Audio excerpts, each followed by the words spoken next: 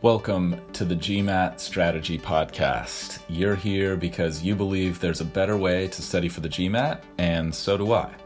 I created the GMAT strategy to maximize your results and minimize your efforts so you can get to the fun parts about business school and life as quickly as possible. My name is Isaac Puglia, and I've been teaching GMAT classes and tutoring privately for the GMAT for over 6 years, and I personally have achieved a 99th percentile score on an official GMAT exam and helped hundreds of students get into the business schools of their choice. I'm excited to be a part of your MBA journey since I think the world can benefit from the best possible business leaders that we can find. And if this show is bringing you value, please share it with your friends and family who are studying for the GMAT so that together we can make this process as easy and painless for as many people as we possibly can. Let's go. So I'm working out of the 11th edition of the official guide still. And as always, I recommend that you pause the episode once I read the problem to you and write out exactly what you would write out as if you were on the test. At the bare minimum, I recommend visualizing how your scratch work would look in your mind so that you develop great scratch work habits over time. We're on problem number 18, which reads, the ratio 2 to 1/3 is equal to, and then they give you 5 answer choices. This one is, I think, one of the more foundational questions that I've seen in an official guide, and this one is really just testing whether you understand ratios. But I will give you a tip, which is most of the time on GMAT questions, you're going to want to express your ratios as fractions. And I think that's helpful here. So if you write it as 2 and then a fraction bar and then divide it by 1/3, that'll help you realize that in order to simplify the expression, you're going to be dividing by a fraction, which is the same as multiplying by the reciprocal of that fraction. The reciprocal of 1/3 is 3/1, so this would become 2/1 times 3/1, which equals 6/1. And then you can convert that back into a ratio, which would give you the correct answer of 6-1. So that's that question. I think I've probably mentioned this a couple times, but if you're struggling with those sort of core principles of fractions, decimals, percents, ratios, things like that, then I definitely recommend working through Manhattan Prep's Foundations of GMAT Math book, which is an awesome resource for getting rock solid on those basics. Let's go to the next question. Number 19. Running at the same constant rate, 6 identical machines can produce a total of 270 bottles per minute. At this rate, how many bottles could 10 such machines produce in 4 minutes? Okay, so perhaps obviously this one's a little bit more intricate than the previous one. And with rates questions in general, I've found that the best thing for people is to have a consistent system for setting up your rates questions. I think that you'll probably find that with rates questions, the mathematics are usually not too bad, and you'll see that in this question, but getting things organized and figuring out how all the pieces fit together can be quite a challenge in rates questions. If you are following the Manhattan Prep methodology, I'm definitely a fan of their RTD chart. But really, it doesn't really matter which system you choose in my experience. I think that just staying consistent with a visual approach to setting up rates questions is absolutely massive. So if you're self-studying and you're using only free resources, then come up with something that works for you and stick with it. Now, Sal's scratch work in the video, if you are checking that out, and I always link his video of his walkthroughs through these problems in the description of each episode. His scratch work is not horrific, but it's also not systematic in the way that I'm talking about. It's just totally linear, which I see a lot of people do, which is just like writing down the next thing that they're thinking of in the problem, or the next thing the problem tells us, just kind of like top to bottom on the page or left to right on the page. That's actually not a good idea for rates questions, in my opinion. Unless, of course, you're getting every single rates question right that you do, in which case, keep doing what you're doing. And like I always say, if it's not broken, don't fix it.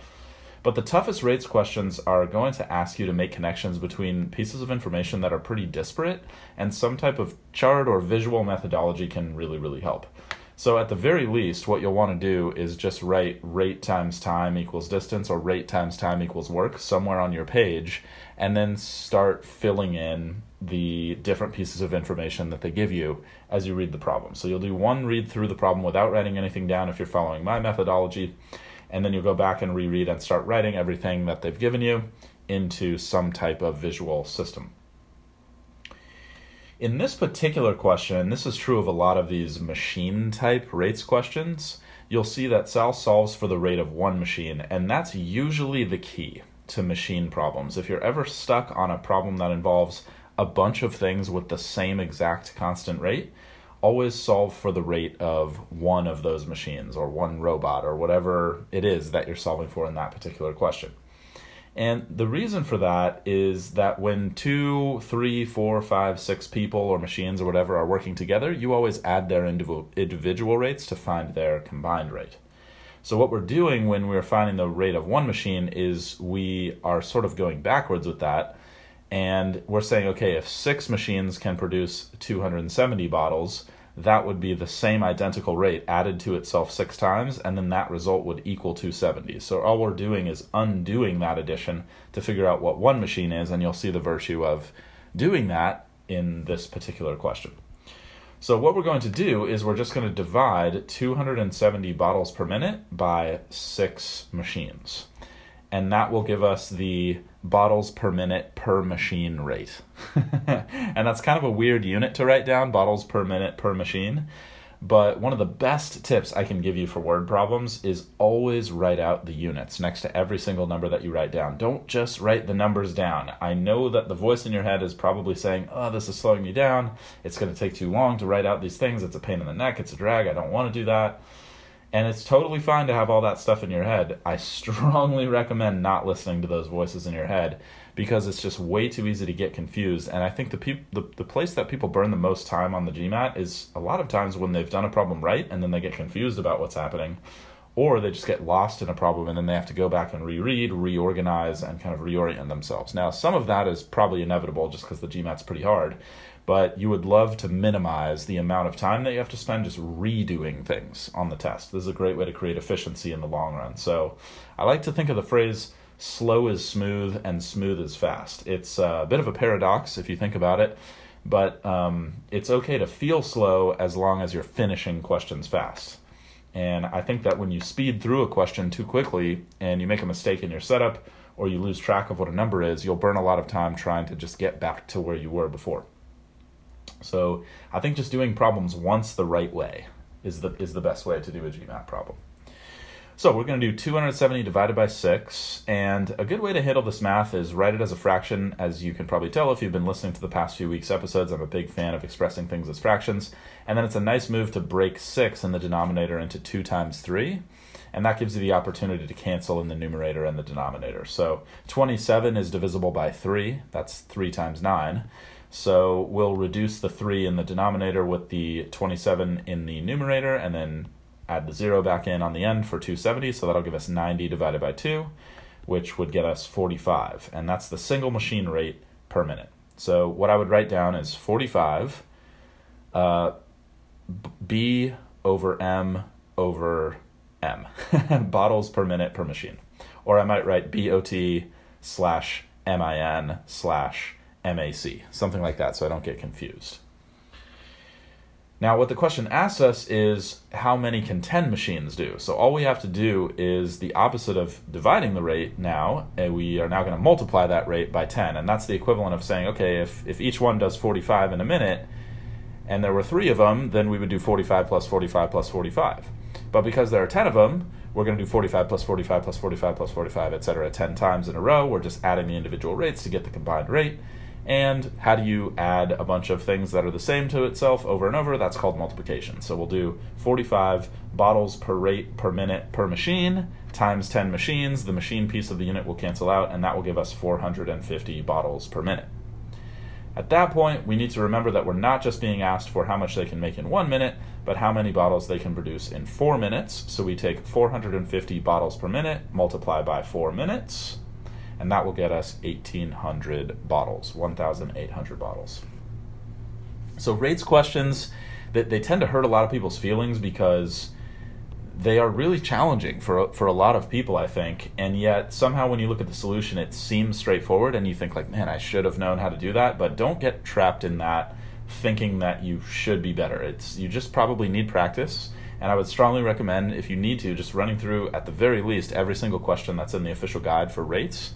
And it took me about 2 or 3 weeks to really get rates questions to sink in. I had to do a lot of repetition on them to realize that they're basically all the same, and you can use the same type of setup in most questions. But there are maybe 4 or 5 techniques that you're going to need to master in order to get rates questions to click for you on a consistent basis, because there's these little variations of different rates questions. So as always, if you're looking for printed materials, I recommend the Manhattan Prep books. If you're looking for a digital class, a digital self-paced class, I think Target Test Prep is great. I think Magoosh is pretty good as well. If you're looking for a live in-person class to help teach you these kind of techniques about rates that I'm referencing here, definitely check out testcrackers.org. Or if you are in the mood for sort of like a bigger company experience and you don't like that individual attention that we give all our students at Test Crackers, then I recommend the Manhattan Prep classes, the live in-person and online classes. Those are great if you get a good instructor.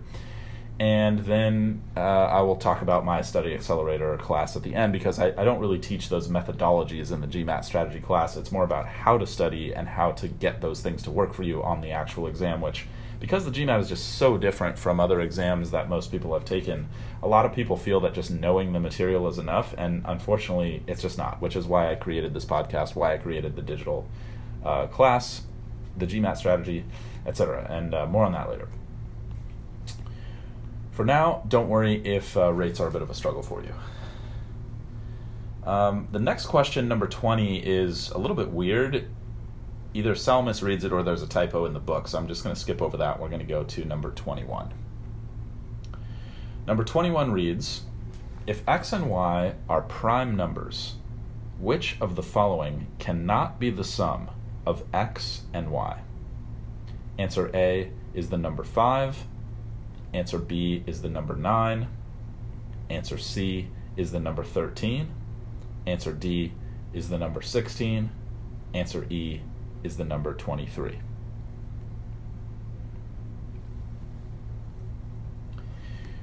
This question is really going to hinge on just a bit of content knowledge, which is remembering that 2 is the smallest and the only even prime number. Perhaps obviously you also need to know what prime numbers are. The GMAT defines prime numbers as numbers with exactly 2 factors. So the number 1 is not prime on the GMAT, even though it's prime in other situations, I think. But you'll want to remember that 2 is the smallest and the only even prime number as far as the GMAT is concerned. And 2 has exactly 2 factors, 1 and 2. 3 is the next largest prime number. The only 2 factors of 3 are 1 and 3. 5 is the next largest prime number. The only 2 factors of 5 are 1 and 5. 4 is not a prime number because that has 3 factors. It's divisible by 1, by 2, and by 4. So a prime number is divisible by itself and 1, but it has to have exactly 2 factors so that you don't think that 1 is prime. But if you remember that 2 is a prime number, then this question, I think, becomes a little bit more doable for you. So answer choice A is 5. That's 2 plus 3. We can make that with 2 prime numbers, the sum of 2 prime numbers. Answer choice B is 9. That's 2 plus 7. Answer choice C is 13. We can make that with 2 plus 11. And answer choice D is 16. That could be 11 plus 5. So there's probably going to be a little bit of guessing and testing involved with these. I think it's a really good tip to at least memorize all the prime numbers from 2 to 19. Those are the ones that come up the most. But if you're targeting a high score, let's say above 650, then you'll want to memorize all the prime numbers up to 100. So from 0 to 100, memorize all the prime numbers in there. It'll save you a little bit of time on test day. That's all I've got for you today. I'm spending time working on some free video content that I've been referencing in the past couple weeks, and I'm excited to bring all of you more value with that. In the meantime, my greatest hope, as always, is that this content will make your studies as easy and as painless as they can possibly be. If you want more tips and strategies for optimizing your performance on the GMAT, just head to my website, thegmatstrategy.com, or click the link in the description of this podcast and check out my free video on how to achieve your goal score in half the normal time and with half the normal effort. The class I offer at the end of that video is a study accelerator class that plugs into any program of study and is a series of videos you can complete in about 3 hours because I don't go into all the details of facts and figures and formulas like I was talking about earlier in the episode, so that you can choose the book's digital self-paced class or live class of your choice but still have a major advantage when doing so. If you'd like me personally or any of my awesome colleagues at Test Crackers to teach you every single detail, including the facts and figures and the strategies that you'll need to optimize your performance on the GMAT, just head to testcrackers.org, testcrackers.org, or click the link in the description of this podcast and enter the letters TGS for a $100 price break off any of our class offerings there. In the meantime, this is a weekly show, so please subscribe, and as always, stay positive and stay consistent with your studies. I'll talk to you soon.